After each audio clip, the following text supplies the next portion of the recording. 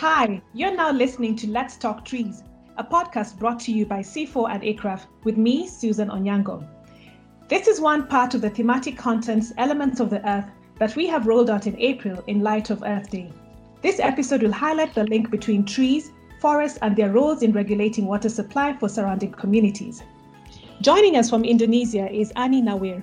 Ani is a forestry socioeconomics and policy scientist in CIFOR's Sustainable Landscape and Livelihood Programme. And we're also joined by Malesu Maimbo from Kenya.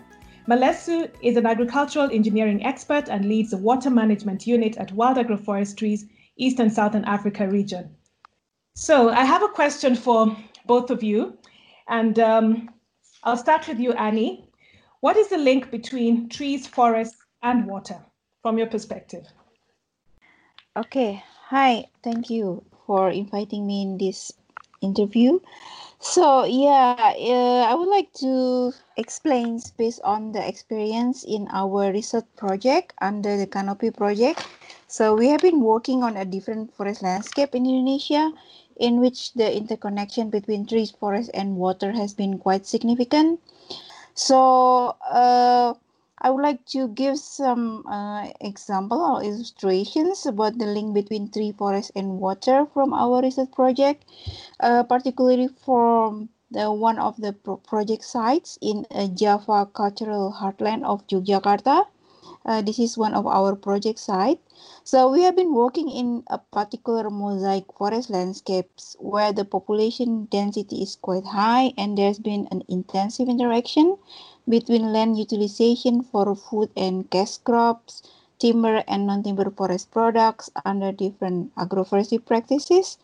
There is an interesting interrelation, a link of cause and effects that goes both ways between the above ground landscape and the underground landscape. So I think this is quite unique in this part of our research project site.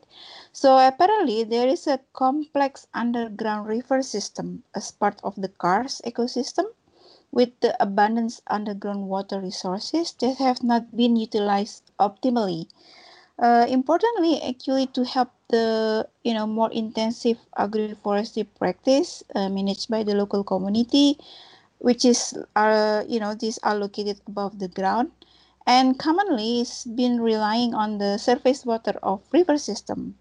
So just to add on the context here, that our research location is located in Gunung Kidul district, which is has been very well known as one of the driest area in Java Island, in which limestones are dominating, most of the land and soil structure.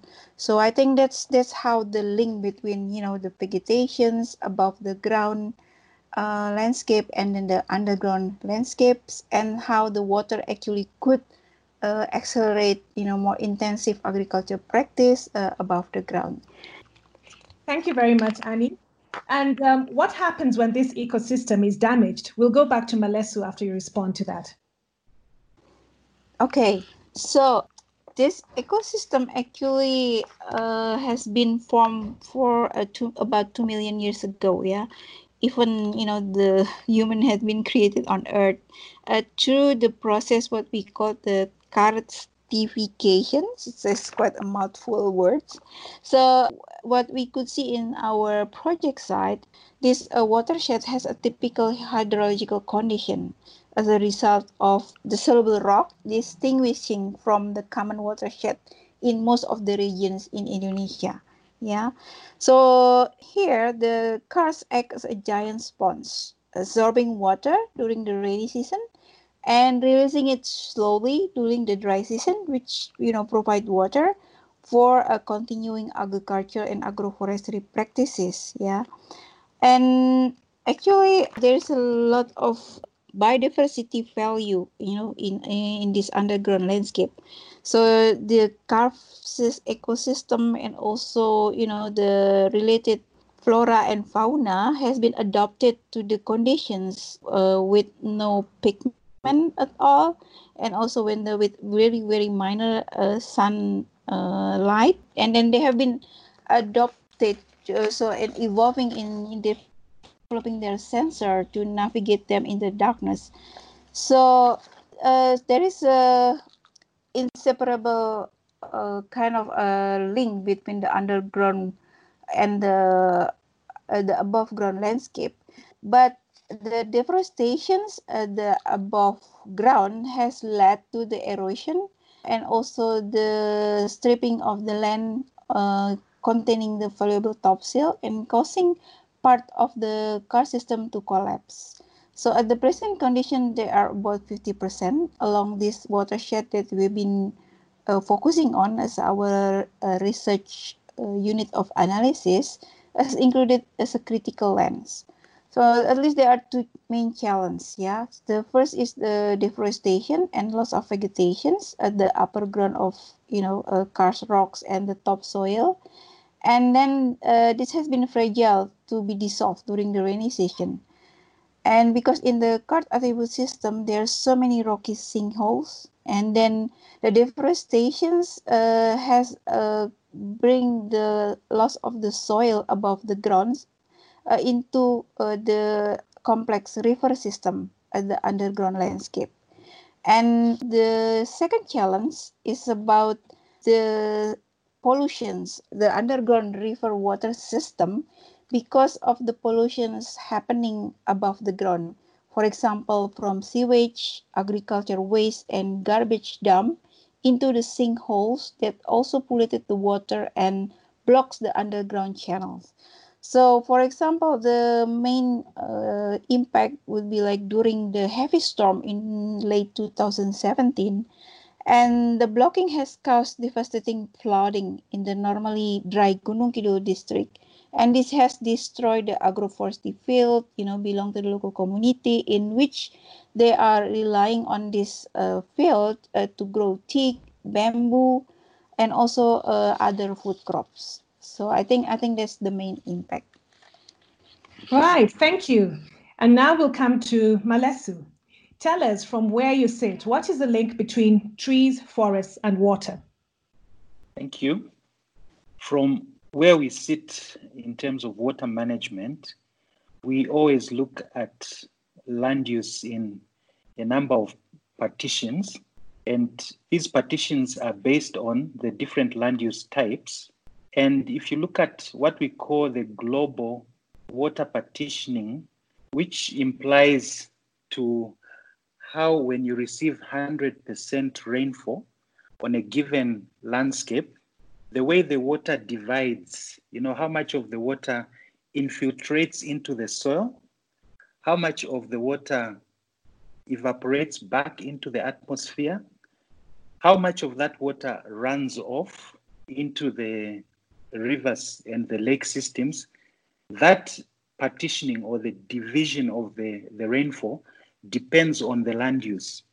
Now, the global water partitioning indicator that we use is that you should have the highest proportion of land under forest and grassland as well as wetland. In fact, forests are the ones we usually give the highest priority in terms of the landscape, because that is the only way that you can actually capture the rainfall when it falls. The forest is very good at intercepting the rainfall. It then allows the water to seep slowly into the soil, as well as allowing the water to go deeper into the groundwater systems because of the root system that the trees provide. So therefore, there's the forest followed by the grasslands, the wetlands. Then in terms of the least land use that can actually facilitate that process, you find that it is the cropland, which facilitates the least connection between the rainfall system and the water system. So my point here is that the most important proportion of land that should be left on the landscape should be left to the forest land, followed by the grasslands, the wetlands, and the least proportion should be the cropland. So therefore, the first thing that we do in most of all the work that we do is that we go to a site and using GIS and remote sensing techniques, we actually characterize the site so that we would be able to actually look at the land use and be able to apportion how much cropland exists, how much grassland, how much shrubland and tree cover we have within a given location. So that will give us at least a feel of how water partitions within that landscape. So therefore, that would help us then to start to plan on if we find, for instance, that the tree cover proportion is very low, then we'll try to look at ways in which we can increase the tree cover so that we can sort of increase that water partitioning ability of the landscape to be able to capture most of the rainwater and utilize that, to improve the ecosystems.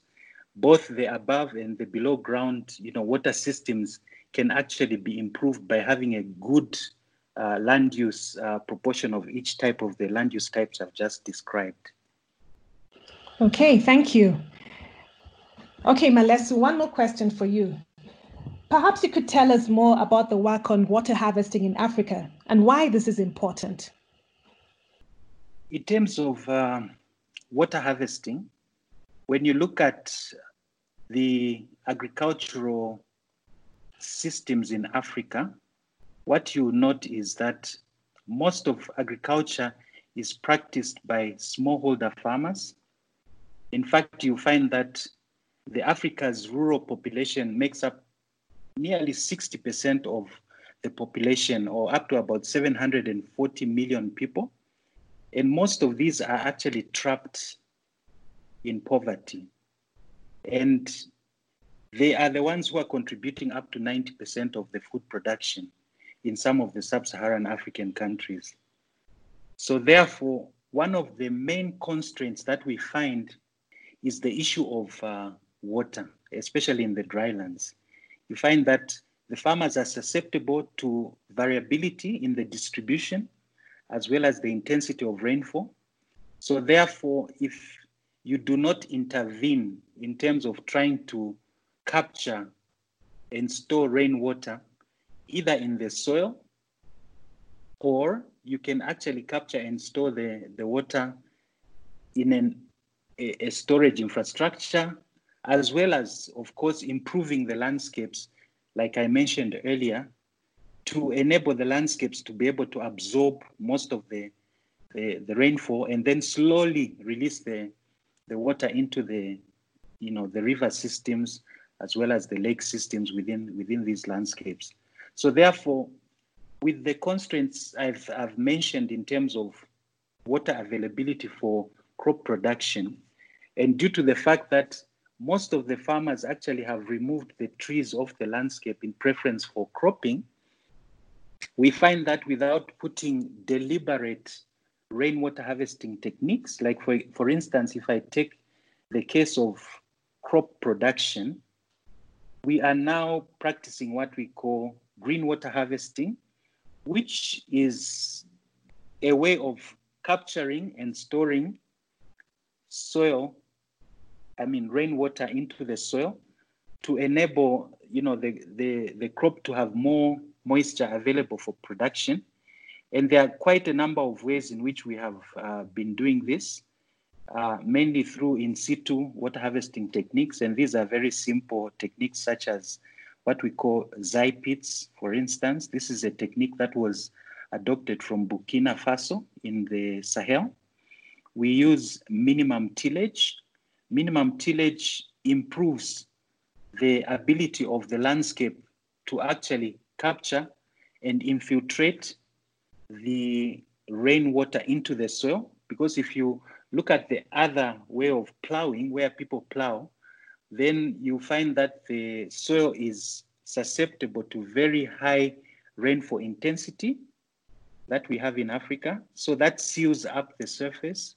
And then within a short period of time, you have buildup of runoff, and all the soil that has been detached by the raindrop impact is carried away, and then you have a lot of erosion taking place. Therefore, minimum tillage is another technique that we promote within the agricultural landscape. Then conservation agriculture, of course, it's also another way which we try to improve or enhance the capture of rainwater into the soil to increase the productivity.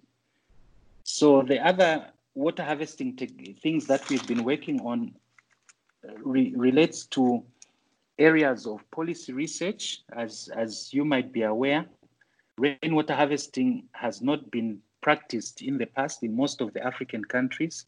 However, when we looked at the policy, we found that policy in certain cases was inhibiting. So through policy, research and evaluation, we'd be able to identify where the gaps are and then come up with policy recommendations to improve or to mainstream rainwater harvesting activities in the different countries that we are working in. The other work that we've been doing is on networking, where we've built a number of rainwater harvesting networks at country level. Now, these are communities of practice who are trained and are able to promote rainwater harvesting at the national level, all the way up to the community level. The other work that we've been doing mainly is on capacity building. Due to the fact that these techniques are ignored in most of the countries, we've been trying to come up with ways in which we can train community of practice, as well as training community level practitioners to actually go out and assist the communities in upscaling some of the rainwater harvesting technologies that we are promoting. Probably the last one is the farm pond that we have been promoting through the $1 Billion Business Alliance for Africa. This initiative is aimed at upscaling the rainwater harvesting farm pond. So the farm pond is a structure that is placed at the farm level where runoff is collected, and then it's stored on the farm, and then irrigation systems are developed for smallholder irrigation to enable communities to have access to water for improving their production, even when they have, the problem of a dry spell in between. So I think in a nutshell, those are some of the rainwater harvesting activities that ICRAF has been promoting across the African continent. Oh, very interesting. Are there any successes you could tell us about, either in terms of at community level or at policy level?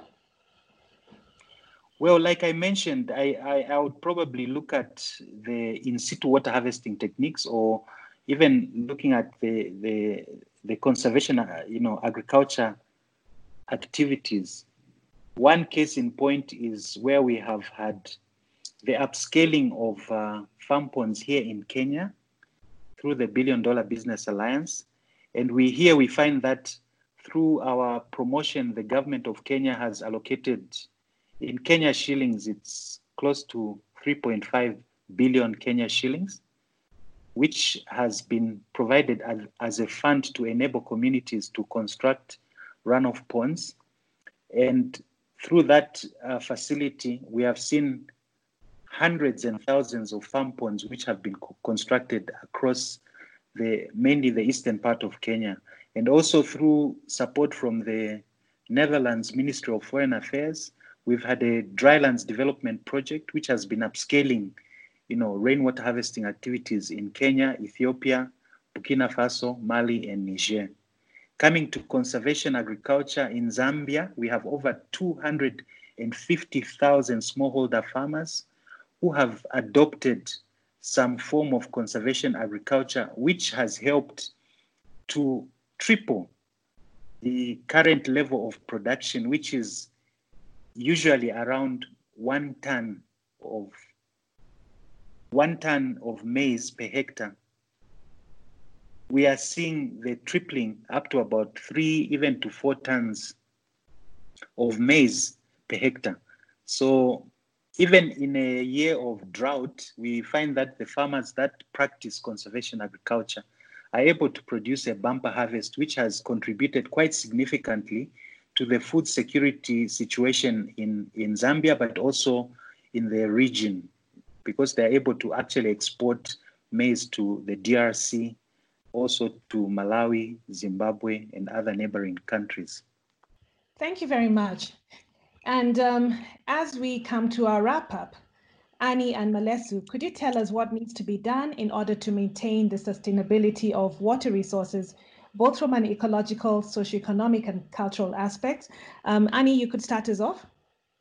Okay, so yeah, the karst landscapes in our project site has been allocated as part of the UNESCO Geopark, with the biggest karst landscape in Southeast Asia.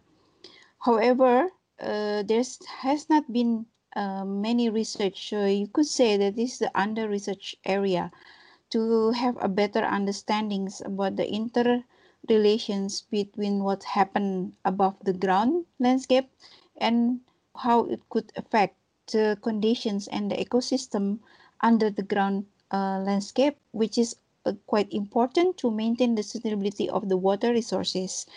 And not to mention that this has been very valuable not only for supporting the intensive agriculture and agroforestry practices, but this kind of ecosystems has been providing sources of economics benefits to local community and also to the local governments through the ecotourisms, through the exploration of caves, and also the biodiversity value that have been mentioned.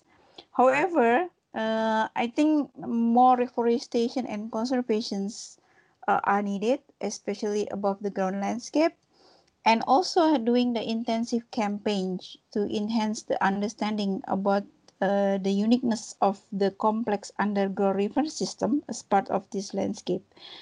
Taking into account this uniqueness of the landscapes and its ecosystems, through our project under the Kanoppi initiative, we have initiated the participatory action research with the local government and also local community, aiming for formulating an integrated policy framework at district level. And also, especially to start up, we have been developing the integrated baseline that covers a different aspect, including the hydrological baseline, biodiversity, land use, socioeconomics, international arrangements, also the policy framework. And this are important actually because this is would be like setting the starting point, yeah, for all the stakeholders, including the community, the industry, the local governments, particularly through the regional planning agency, to be able to develop the integrated development planning at the landscape level, taking into account the above and the underground landscape. That should be carefully designed. So complementary naturally based managements could be enhanced, compromising a different objective of ecotourism, agriculture, agroforestry practice, and other local priorities. So I think this is quite important, not only for protecting from the conservation's point of view, but also to maintaining the sustainability of the livelihood of the local people, but also helping out the local government to have a better or improve integrated planning at the landscape level. Thank you very much. Malesu, over to you. Yes, in the case of Africa, there's need to create awareness on the importance of developing, integrated landscape management plans. One of the approaches that ICRAF has been using is to promote the watershed management approach, and I think that has been accepted by most governments across the world, including the G8 countries. In fact, if you were to seek funding from some of the developed countries to support watershed management activities, you find that resources are available, because this is one of the approaches which has been recognized as one of the most effective ways in which the hydrological functions of landscapes can be restored. In Ethiopia, for instance, I think the government has actually put this down in their policy. It's a very strong policy where they have said any project that operates within their country has to use the watershed management approach. So this actually entails that the people who are providing the technical knowledge would come in with their tools and characterize the sites and be able to have a very good understanding from the outset what needs to be done by whom, where the government comes in, where the private sector comes in, where the community comes in, and to actually involve the community and creating awareness within the community on the importance of restoring some of these landscapes that have been degraded. So this kind of an approach, I think, is quite critical, and making people to realize that without maintaining this kind of balance within the landscape, then this would adversely affect water availability within the landscape. It also affects their livelihoods. It affects the future generation. So that is why even within ICRAF now, we are having very strong approach towards this restoration agenda. It's very important that we have to critically look at how some of the landscapes that have already degraded, how can these be restored? So that is very important. Thank you very much. And Annie and Malesu, we're grateful for the insights on the links between trees, forests, and their role in regulating water supply for communities. That's all for today. Thank you very much for listening, and don't forget to subscribe to the link provided. See you in the next episodes, and keep safe, everybody. Bye-bye.